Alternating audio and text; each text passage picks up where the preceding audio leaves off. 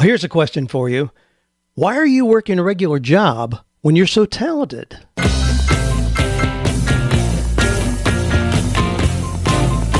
Do you love your work? Do you think it's possible? Well, you're about to find out. It's time for 48 Days to the Work You Love with Dan Miller on the 48 Days Online Radio Show. Whether you need a professional tune-up or a work overhaul, this is the program for you. Now, here's your host, Dan Miller. Well, we're going to be talking about that. Why are you working a regular job when you're so talented? I got a real-life example of that. We're going to talk a little bit about when it may make sense to work just a regular job. Hey, our business partners today are FreshBooks and Gusto, trusted partners of ours. I'll be telling you a little bit more about them in a minute. You may be asking, if you're a new listener, you may be asking, why 48 days? Why is this show 48 minutes? Well, this came from back in early days of working with people who wanted to go through transitions. People who said, gee, I hate my work, I hate my life. And we'd sit down and map out a plan for them to walk into a new season of life, and I'd run into them a year later and they hadn't done anything. I'm like, you got to be kidding me. What is the holdup? And then I'd hear things like, well, I'm waiting until my son graduates from college. I'm waiting until we finish paying off the mortgage. I'm waiting until I get a promotion. And so there are all these excuses waiting. Well, the lights are never all green. And so it came out of my concern that people were just procrastinating, making decisions to move forward with new results in their lives. And this was back when 48 Hours was becoming popular as a TV show. And I thought, hey, I'll bet we could get some brand recognition if I use the 48 because it's an unusual number. It's not 30, 60, 90, 7, some of the numbers we're really used to that are so common that don't get our attention. And so I just tried it, just having fun. Everything I do is an experiment, but I tried 48 days to the work you love. And I immediately had people saying, you mean I really can do this in 48 days? And my response always is, yes. If you create a plan and act on it, you can change your life dramatically in 48 days. Thus, we stick with 48 days, and that's been pretty good branding for us. So the podcast is usually about 48 minutes. We'll see where we end up today. I want to let you know about an event that we've got coming up Tuesday night, September 18th at 8 p.m. Eastern. Now, there's no cost for this, but it's going to be a 48-minute presentation on how to pursue the dream when others don't believe. I recently did this at the Free the Dream conference, and based on the response of people that I got there, I thought, I need to let our entire audience know these principles for moving forward. I've had plenty of times when family members said, nah, that can't be done. When peers of mine said, you're stupid, just stay here in this little town. How do you keep moving forward? Hey, join us. You just go to 48days.com/live, Live, for this Tuesday, September 18th webinar. Again, 48days.com/live. Don't miss it. You're going to walk away with some things that'll help you move toward your dream. Here's some of the questions we're going to be looking at and more. Dan, I'm 33. I'm burned out. I know my job is not right for me. Every day it destroys me more. I don't know my purpose or even what I'm passionate about. I just want to give up. Wow, 33 years old. We got to work on that. Dan, how can I connect with other nonprofit organizations that can support me? Is there a way to present health problems as an asset to a company? Can pure spiritual motives compensate for poor quality work? Wow. Wowza. We got a lot to cover. We'll not do some of those questions justice in the time we have allotted, but we're going to dig in, got some good news as always. Here's our quotation for today. Now, this comes from Dr. Martin Luther King Jr. If a man is called to be a street sweeper, he should sweep streets even as Michelangelo painted, or Beethoven composed music, or Shakespeare wrote poetry. He should sweep streets so well that all the host of heaven and earth will pause to say, here lived a great street sweeper who did his job well. Isn't that great? I love that approach. To take pride in whatever work that is that we do, if we in fact choose to do that. So my question then is, Are you ashamed of the job you have? If so, what are the reasons you stay? Now, let me talk about our business partners, and then we're going to jump right into some good news and kind of unpack this idea about being ashamed in a job, because we got a pretty popular incident that happened just this last week that kind of shed light on that. FreshBooks, you hear me talk about them? You hear me talk about my not being thrilled about having to keep up with the financial details of my business, and yet I know that's a necessary component. Now, here's the deal. I don't divert a lot of my attention to doing that. I don't spend hours and hours trying to become really good at managing the financial details. No. I put things in place to make it really, really easy. I've got systems in place that allow me to keep track on an ongoing basis. And then one morning a month, my bookkeeper, a real life person, comes in, sits down. She knows me well. She's been doing this for 15 years. She knows how I keep records, and I pull things together to make it pretty easy for her. She takes it all and makes it just beautifully sing, comes back to me in my balance sheets, profit and loss statements, the kind of things that keep me on track with my taxes, and I can take to my accountant. A part of that equation is FreshBooks. Don't beat yourself up. Don't make it complicated. Do yourself a favor. Stop digging through receipts 6 months after the fact trying to remember what it was. I mean, you could completely disappear under that abyss of paperwork. But just check out FreshBooks, cloud accounting software. You're going to thank me for it, as a whole lot of people have. Not only is it going to save you a ton of time and stress, it might actually change the way you feel about dealing with your taxes. So check this out. Go to FreshBooks. They have a 30-day unrestricted free trial to the 48 Days listeners. To claim it, just go to freshbooks.com/48 days and then enter 48 days in the How Did You Hear About Us section. So again, freshbooks.com/48 days, enter 48 days in the How Did You Hear About Us section. Now, this is a related company that ties right in. Gusto. This is a system for you to handle payroll entries, and it syncs with FreshBooks. They're kissing cousins. I know payroll and benefits can be difficult. It's one of those things. I have a lot of independent contractors. Personally, I don't have employees, but if you have employees, if you have people who come to your place of business, they have to come there to do the work. They use your equipment. They're employees. They're not independent contractors. Don't make that mistake. So a lot of you do have employees. But you don't have time to be an expert in things like taxes and regulations. And a lot of the old school payroll providers really aren't built for the way that we work today. So Gusto is making payroll, benefits, and human resources easy for small businesses. Modern technology does the heavy lifting, so it's easy to get things right. Now, just check it out. You can do a Google search and see what people think of Gusto. Small business magazines have called them the best payroll system for small businesses. Now, most small businesses don't have an HR expert. Obviously, it doesn't make sense when you've only got 5 to 10, 15 employees. But you don't need one when you use Gusto. With great software, great service, you can focus on your business, not payroll and paperwork. So you no longer have to have a big company to get the great technology, great benefits, great service for your team. So check this out. Gusto, like FreshBooks, is offering to our 48 Days listeners an exclusive limited time deal. Sign up today and you'll get 3 months free once you run your first payroll. Just go to gusto.com/48 days. So again, if any of that resonates with you, go to gusto.com/48 days.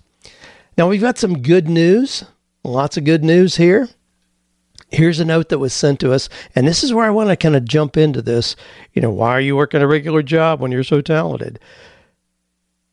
Had a listener, Tim Bayless. Thanks, Tim, for sending me the note. This is a piece in the news that's been going around a lot, and it has to do with, oh my gosh, I didn't pull this up. Let me pull up the actual piece here where we talk about this was an actor, a gentleman who was on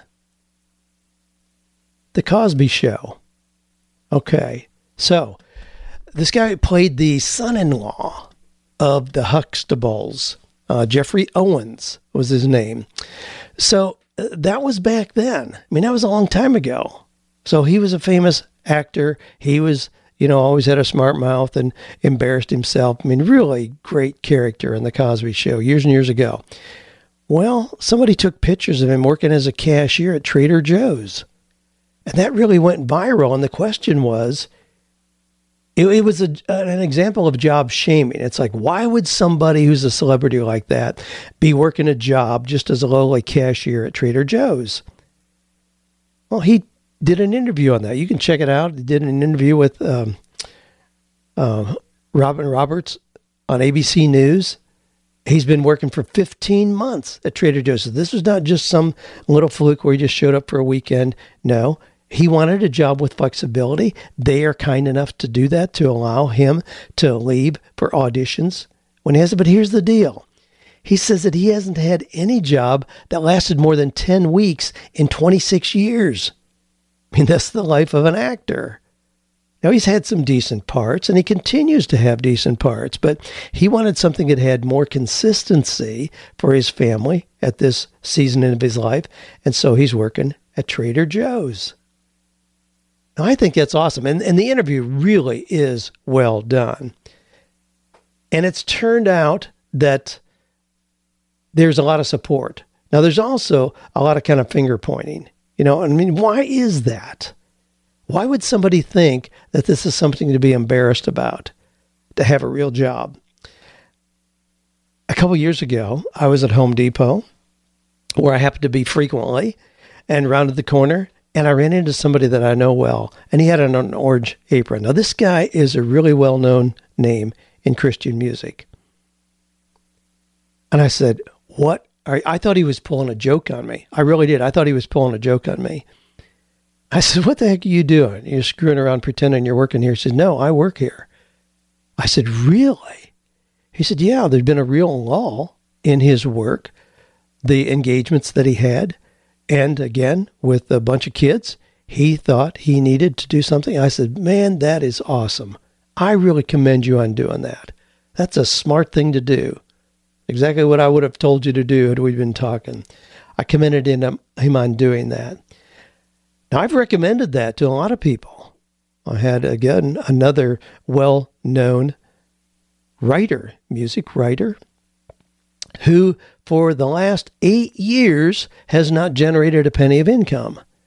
Now, this is one of the situations that was beyond ridiculous because his wife was working and regretting it because 100% of their income was dependent on her.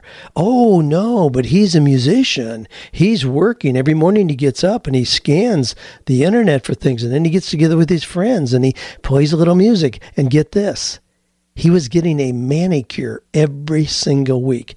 I said, you've got to be kidding me.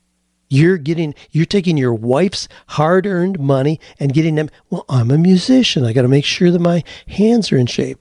I said, look, 8 years with no income, you don't have a job, you don't have a business, you don't have a career, you don't have anything but a hobby, dude. You need to do something to show your responsibility before your wife kicks you out of the house. I recommended to him that he go to work at Home Depot.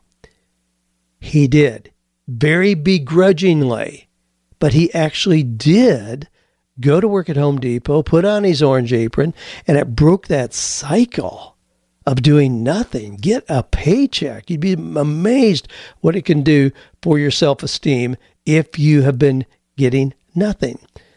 So there's a lot of times where it makes sense. Now, and I tell people that all the time. I mean, people who have had illustrious careers, they're stuck, nothing's working. Hey, go get a job. Go get a $15 an hour job. At least it'll give you the sense, the satisfaction of doing something, to be providing, so you aren't just sitting doing nothing. I mean, $15 an hour, what is that? Geez, that's $600 a week. I mean, that's not chump change. I mean, do that instead of just waiting and waiting and waiting. So I'm thrilled that Jeffrey Owens took the step that he did. Yeah, he was a star on Cosby 26 years ago. So now he's working at Trader Joe's. Well, there's more to the story. Obviously, there's some things that happened. This got so much attention, and Tyler Perry contacted him and said, "Hey, I've got a job I want you to do." So he's moved on to some other things, and maybe this is probably the best thing that's happened in his career in 26 years is the publicity that this video got of him working as a cashier at Trader Joe's. So it launched him back into the limelight perhaps a little bit. You know, I want to read you, I read as our quotation, a quotation from Dr. Martin Luther King about being a street sweeper and holding your head high and doing that. There's another one that comes from Martin Luther. Now, not Martin Luther King Jr., but Martin Luther, the theologian. Here's something he said about this, about the sanctity of work and the division of work that we sometimes artificially give to it. He says, "Therefore, I advise no one to enter any religious order or the priesthood. Indeed, I advise everyone against it, unless he is forearmed with this knowledge and understands that the work of monks and priests, however holy and arduous they may be, do not differ one whit in the sight of God from the works of the rustic laborer in the field or the woman going about her household task, but that all works are measured before God by faith alone."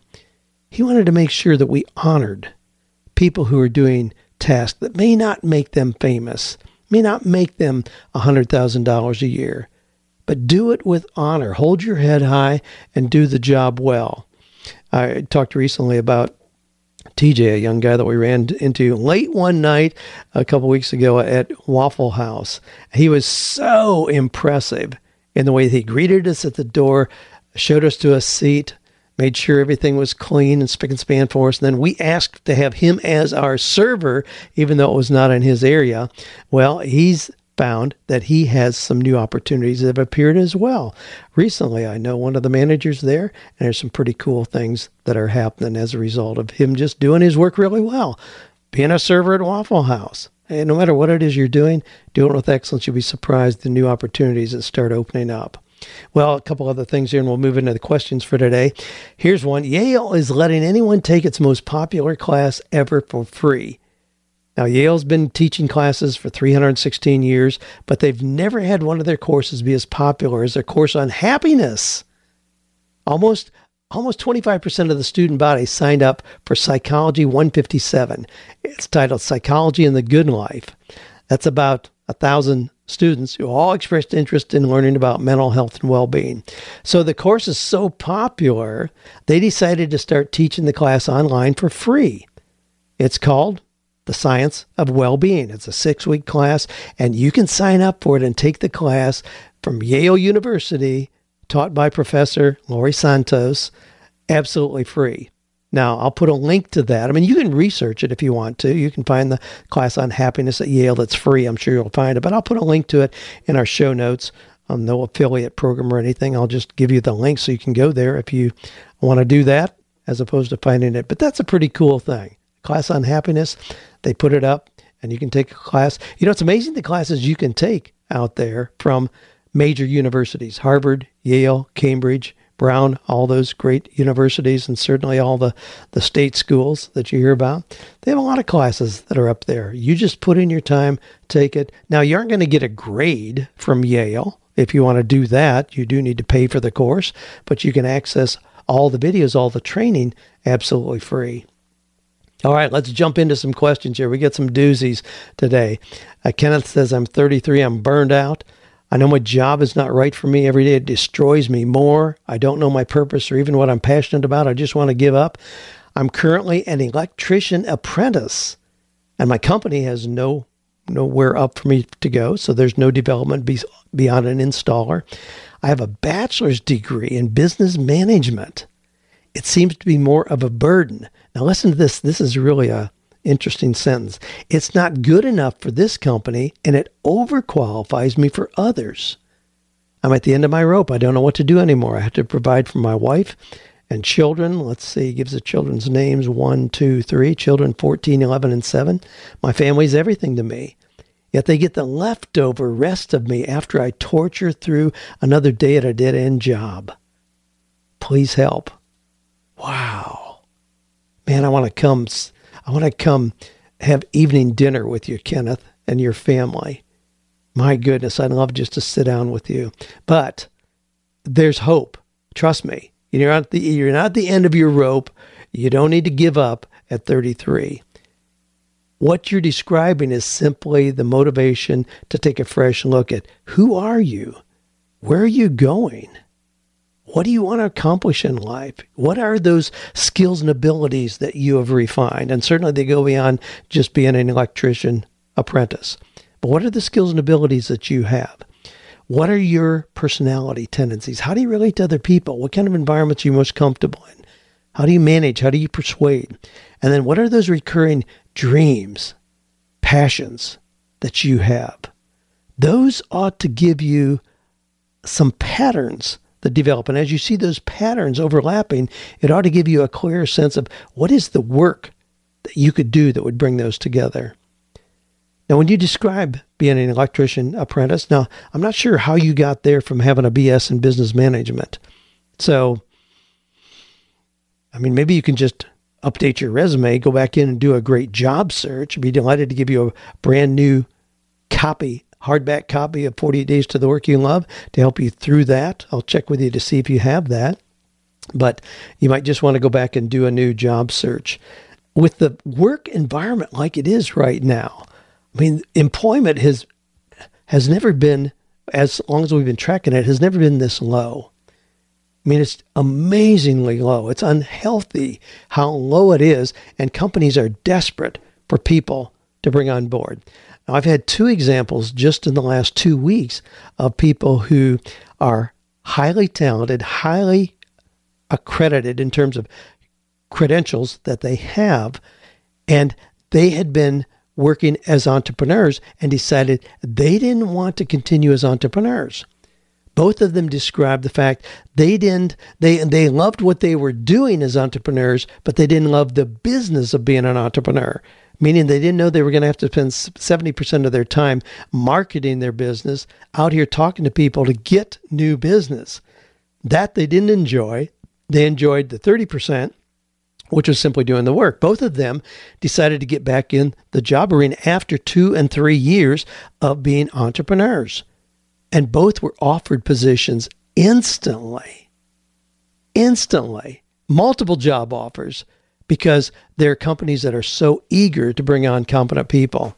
So if you have to do a job search, my goodness, do that. But there's certainly no reason for you to stay in a job that's destroying you, that makes you feel like it's sucking the life out of you, like it's torture, the things that you're describing here. Give yourself 30 days to be in a new position. All right, this comes from Lois, who says, this is short and sweet, and I'm not going to go into much detail on this. She said, I'm based in Glasgow, England. Started an NGO in Nigeria a few years ago. And if you're not familiar with the term NGO, it's a non-government organization. Well, the nonprofits are considered NGOs. The NGO is assisting the underprivileged kids in Africa. She gives the name. So she has a Facebook page with about 1,000 likes. My question is, how can I connect with other organizations that can support me? Here's my advice. If you want to help the underprivileged kids in Africa, you're living in England. If you really want to help the underprivileged kids in Africa, go there. I mean, just go there. I mean, it's not that complicated. Just go there. Live with them. And while you're on the ground, you're going to see 300 NGOs that already have a presence wherever you want to be in Nigeria. They already have a presence. Help them. I mean, this blows my mind. You know, we so quickly want to start a new organization to help the poor and needy people. Get on board with somebody who's already on the ground in that arena, in that area, and help them. I mean, we have millions of NGOs and nonprofit organizations that don't need to be in existence. If people would work together, help those that are already on the ground. I mean, if it's an NGO, I mean, you're not looking to gain profit personally. So just help somebody who's already doing it, who already has made the contacts. What we do is form a new organization, and then 95% of our efforts are in making the organization work, and only 5% of the time is available to actually help the people we want to help. Why don't you switch that? Link arms with somebody who already has gone through all the logistics of having an organization, so you can spend 95% of your time working with the kids, the underprivileged kids in Africa. Well, that's probably not the answer you wanted to hear, but I've been down that road. My son lived in Africa for 10 years. We've seen the inside of a lot of the fruitless efforts of people who want to help save the world, but they do things that really don't make sense in terms of actually helping the people they say they want to help. All right, Ellen says, Dear Dan, is there a way to present health problems as an asset to a company when it means you need unscheduled days off?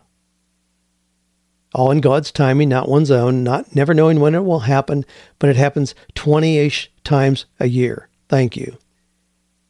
So is there a way to present health problems as an asset to a company? I don't know of any. Can't think of any way that would be attractive to a company.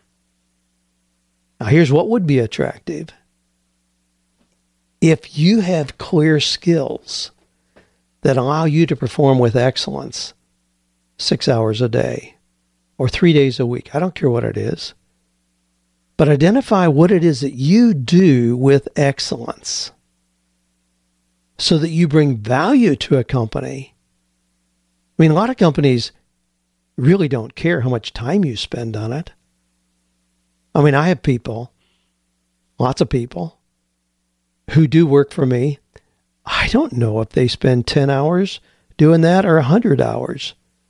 All I know is that they deliver with excellence, and I compensate them based on what they deliver.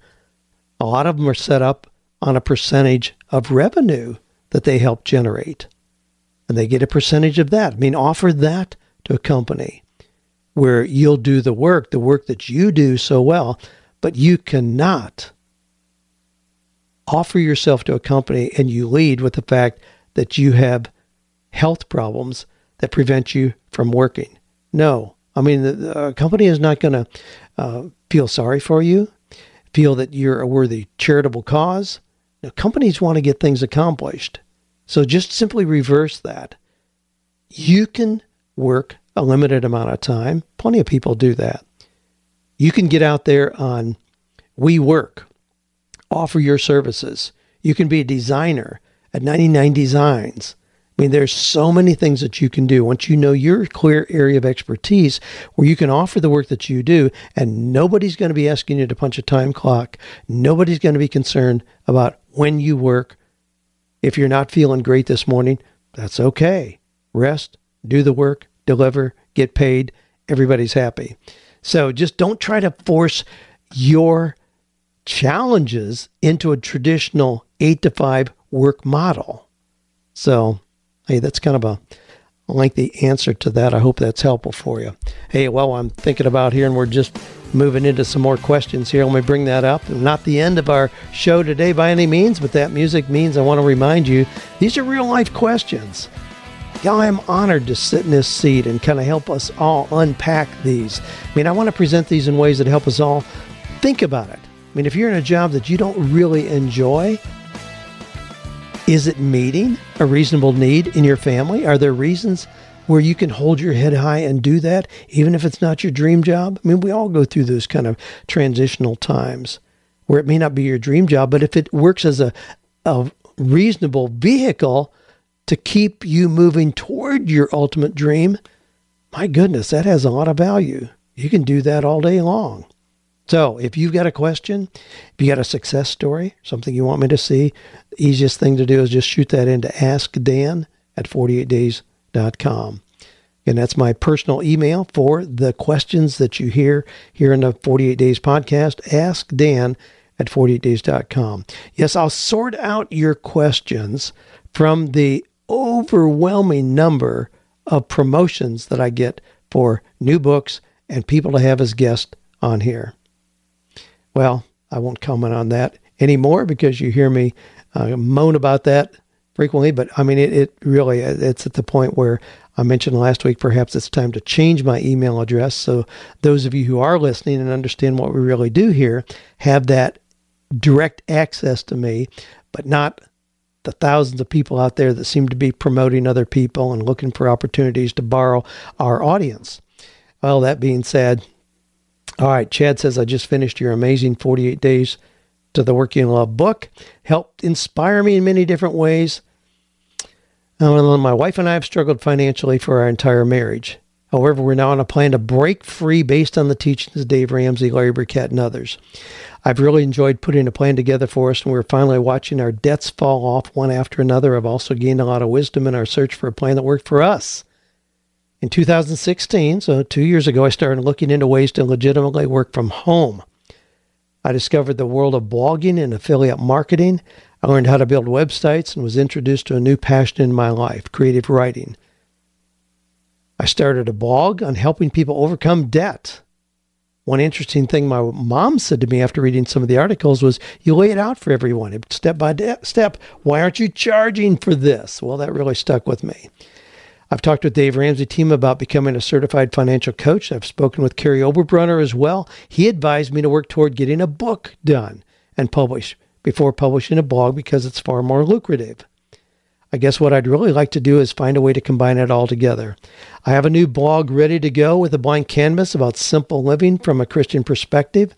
It could include debt coaching, work from home coaching, as well as devotionals to wake up to new possibilities. But there's a part of me that struggles because I still need to provide for my family as well. I'm not looking for immediate overnight success or any get-rich-quick methods. I'm still working a job and have no issues doing that while I'm building my dream. But I'm asking myself, could this really even be a business? So with that all said, what do you think? Am I completely out of my mind with that idea? Should I just stick to becoming a financial coach? I guess my dream would be to write, coach, be a public speaker, and help people in a variety of ways, not just getting out of debt. Thanks for taking the time to listen to my ramble. May God continue to bless you in all the work that you do. All right, so here's the deal, Chad. Yes, big, overwhelming yes. However, there's some caveats in this. Now, you say you've struggled financially. You really want to help other people that are struggling financially. That's a worthy thing to do. However, be careful right there. In your desire to help people that are struggling financially, how able are they to pay for your competent coaching? I mean, paying you $30 to sit down with them for a couple hours may be a stretch. It's not going to turn into a reasonable income in doing just that. So the other things that you mentioned, yes, let's ramp that up a little bit. Let's look at things you could do in addition to just coaching people who are struggling financially. So could you do a course, a book, a seminar, a blog, an ebook, a book? Yeah. Now, even there, Kerry, my good friend Kerry, I'm going to talked with Kerry this afternoon, as a matter of fact. We're really jazzed about his upcoming seminar, Igniting Souls. It's going to be happening in October up in Columbus, Ohio. Joanna and I will both be there. We're going to be doing multiple sessions. I'm going to be speaking about the power of investing in yourself. I'm not selfish, I'm just smart is the title of that. But then we're also going to be doing a couple sessions on entrepreneurial marriages, which is a real sweet spot for Joanna and me. Having been married more than 50 years now, we love talking with entrepreneurial couples on the opportunities that come along with that. Obviously, there are usually some challenges as well, but the opportunities come along with that. However, Kerry telling you to write a book, I already sent you, Chad, a graphic that I use, a Venn diagram that shows how I view my books. So it's 3 circles that overlap, and in the center is book. I've got a book there. And you see from that, I have attached to that financial projections of 0 because I don't count in my projections anything having to do with advances or royalties from my books as part of my financial projections. It's so limited. It tends to be so small and so unpredictable and uncontrolled. However, the message of my book makes me a whole lot of money. When you look at 48 Days to the Work You Love being a core message and, one of the books that people are familiar with, my royalties from that, is chicken feed. It wouldn't support a family of chickens. But have I done okay with the message of that? Yes. Does that lead to speaking opportunities? You better believe it. Does that lead to product sales of other products? Yes, significantly. Has that led to live events that people want to come to here at the sanctuary? Yes. Has that led to coaching opportunities? Yes. Has that opened the door to affiliate commissions? Yes. Has that opened the door to membership sites? Yes. Yes, yes. See, the core message is what allows people to know what I care about and how I could possibly help and assist them. And then they're attracted to things in my business where I really do make money, not from the book itself. In the same way, your desire to help people who are struggling by coaching them, that's a legitimate part of what you do. I would liken that to people who contact me because they would like for us to help them in helping people who are getting off welfare and into work. Do we want to help those people? Absolutely. Am I going to spend 100% of my time there? No, there's no financial model. There's no economic model. We want to give resources to those people, which is a drain on our resources. I'm happy to do that, but the only reason we're able to do that and be happy about it is because there are other parts of our business that are very profitable. So structure what you want to do that goes beyond your desire to help people who are struggling. There may be ways you can help people who have discretionary income, where they're in great shape financially, and yet you can help them, and they're willing to pay well for help that allows them to do even better. You could create products. You may want to have a live event. And the model that I showed you, and there are real figures in there, and I do this in an actual presentation. One of the presentations that I'm booked to do an author's event in, I think that's in October as well, where I'll be speaking to authors and they want me to do this presentation.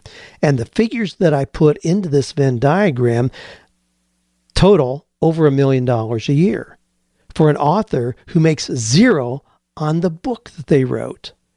Now, I love doing that. And these are a very realistic way to look at this. It's not just smoke and mirrors. Believe me, it's a real opportunity to leverage your message, and you can do that. Well, I hope that's helpful. There's so many people that get stuck in these ways. Just like a little bit ago, somebody wants to start yet another NGO or 501(c), a nonprofit to help people. Well, that's a worthy desire. How are you going to make that work? Figure out how to make it work economically. We've got that three-legged stool that I talk about so much: passion, talent, and money. Without one of those legs, the stool is going to fall over every single time. And usually the leg that's missing for people is money. Yes, they're passionate about what they want to do. Yes, they're talented in that, but they haven't figured out an economic model. And please don't think just because it's something humanitarian or godly that you can ignore that part of the equation. No, you have to be intentional about it. You have to put a plan together that makes sense. So do that. Well, let me grab one. I may just end with this one. Kent says, recently, this is one of those that's kind of painful, and some of you will really identify with this. Recently, an itinerant Christian filmmaker visited my congregation. I went to a showing of one of his Christian films. Needless to say, I was truly disappointed. The idea is good. The rest, blah. The film was dull, amateurish, a boring mess we all had to slog through. Before the presentation, he told us he had been a computer guy. Red flag. He shared with us his films weren't making any money. He didn't know why. I know why. I was in TV for 27 years. It's called poor quality and presumption. Ouch. He finances these movies with his retirement money, thinking the Holy Spirit speaks through my fingers onto the pages. I guess it's throwaway money now. What he has is an expensive hobby. Sad. My prayer for him was from Exodus 31 about Bezalel.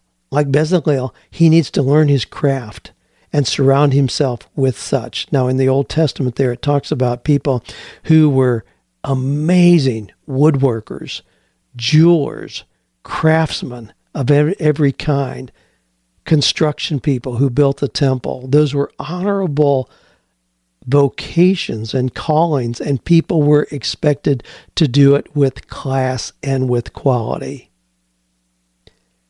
Now, what Kent is sharing here, and what we are made so painfully aware of, is how often people expect that with pure spiritual motives, it compensates for poor quality work. Now, I just had a gentleman come out here who's a plumber. There was an issue in our guest bathroom, and we were going to be having guests in, and Joanne wanted me to get it taken care of. And I called a guy that I've used before. Now, I don't know exactly how you feel about this, but I did not ask him where he goes to church, what his doctrinal beliefs are, or even if he's a Christian. What I do know from past experience that he's a very experienced, competent plumber. I want a good plumber for that job. And quite frankly, I take that approach with pretty much everything that I look to have done. The mechanics of my cars. Do I want to go to somebody who's mediocre? You know, we know he's not really very good, but he's such a wonderful Christian. And he shares about his faith with everybody. Am I really going to go to him when I know that I can take it to Worcester's right here in town? And believe me, I'm certainly not implying that they are not godly people. Not at all.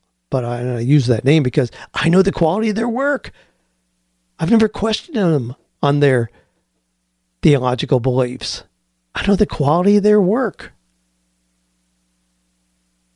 I mean, our work is our best opportunity to live out our calling. I mean, that it is. I mean, I believe that our work ought to be a reflection of what we think God has called us to do. But there's a secondary part to that. Just because we think God has called us to do it is no excuse for poor quality service or work. I cringe sometimes when I drive past businesses and they've got the sign of the fish up there. Well, that's cool. What does that mean? Does that open the door to have people trust you unrealistically? Well, unfortunately, we've seen that happen too many times where that in fact is true, and people then feel like they're taken advantage of. I mean, I've talked to lots of people who assure me they will never do business with anyone from their church again because they did and felt like they were taken advantage of and didn't get good service. I mean, don't be that person. Your work is your calling. Yes, it is an opportunity to live out what God has gifted you to do, but then it's our responsibility to do it with such excellence that the world stands back in awe, not because of our faith, but because of the quality of the work that we're delivering. I mean, we should get a sense of peace, accomplishment, and joy. Our work is really our greatest opportunity for true ministry. I mean, not everybody is going to start a 501c3, a nonprofit organization. Not everybody's going to be a pastor, teacher, evangelist, missionary. Thank goodness. We don't want everybody. We want people to be carpenters and electricians and plumbers and farmers and landscapers and brain surgeons and attorneys and accountants. But in doing those things, you have your truest opportunity for ministry. I mean, if somebody's doing my bookkeeping on a Thursday morning, that speaks to me about what that person believes in and the quality, the character, the integrity of that person. that gives me a much stronger message than what I'm going to get from looking at the back of her head for 53 minutes on a Sunday morning. It doesn't tell me much, but the quality of her work does tell me a lot. I mean, we should accept the challenge to use our strongest skills and talents in our daily work. We'll experience that sweet spot that I talk about where we blend passion, talent, and money. When we really are doing amazing work, I mean, the financial rewards are going to show up in ways that are unexpected. You know, this is obviously one of those things I care about a lot. Back in 1942, Dorothy Sayers, who wrote a lot about work, in an essay titled Why Work, she wrote this, and I love this piece. I've come back to this again and again and again. So this is a quotation, I'll tell you when I'm finished, from Dorothy Sayers. How can anyone remain interested in a religion which seems to have no concern with 9/10 of his life? The church's approach to an intelligent carpenter is usually confined to exhorting him not to be drunk and disorderly in his leisurely hours and to come to church on Sundays. What the church should be telling him is this, that the very first demand that his religion makes upon him is that he should make good tables. End of quotation. We need to be telling people who are kindred spirits, people who share your faith, do great work. Make good tables. That's what we want you to do. Make great tables. Be a great plumber. Do the work that I want to have done around my house here in a way that just makes me stand back in awe. That's what we want to see. That's the opportunity that you have. But don't think that just pure spiritual motives are going to somehow compensate for poor quality work. That's not what you want. Don't do that. Well, we can go back to the top where we were talking about, wow, why are you working in the job? Are you ashamed of the job that you're doing now? Are you ashamed of the work that you're doing now? I mean, it doesn't have to be in a job. You can be self-employed. You can be a coach. You can be an entrepreneur. You can have your own business. Are you ashamed of parts of what you're doing? I hope not. If you think that it's somehow below your talent grade, well, do something to address that. But if it's getting you through a temporary time and allowing you to remain a responsible provider for your family or add to family income, there's no shame in that. I don't care what the job is. Hold your head high and do it with excellence. I'm going to be looking for you the next time I go to Home Depot. Hey, I want you to walk around the end of the corner, surprise me in your orange apron. I'll give you a hug and congratulate you on doing something that's responsible. Well, hey, thanks for this time together. Keep those questions coming in. Ask Dan at 48days.com. Have a wonderful week. And just thanks for being part of this community of people where together we help each other. We lift each other's success. And we know that we can find or create work that is meaningful, purposeful, and profitable. So many opportunities. None of us need to settle for less. Work that is meaningful, purposeful, and profitable. You can do it.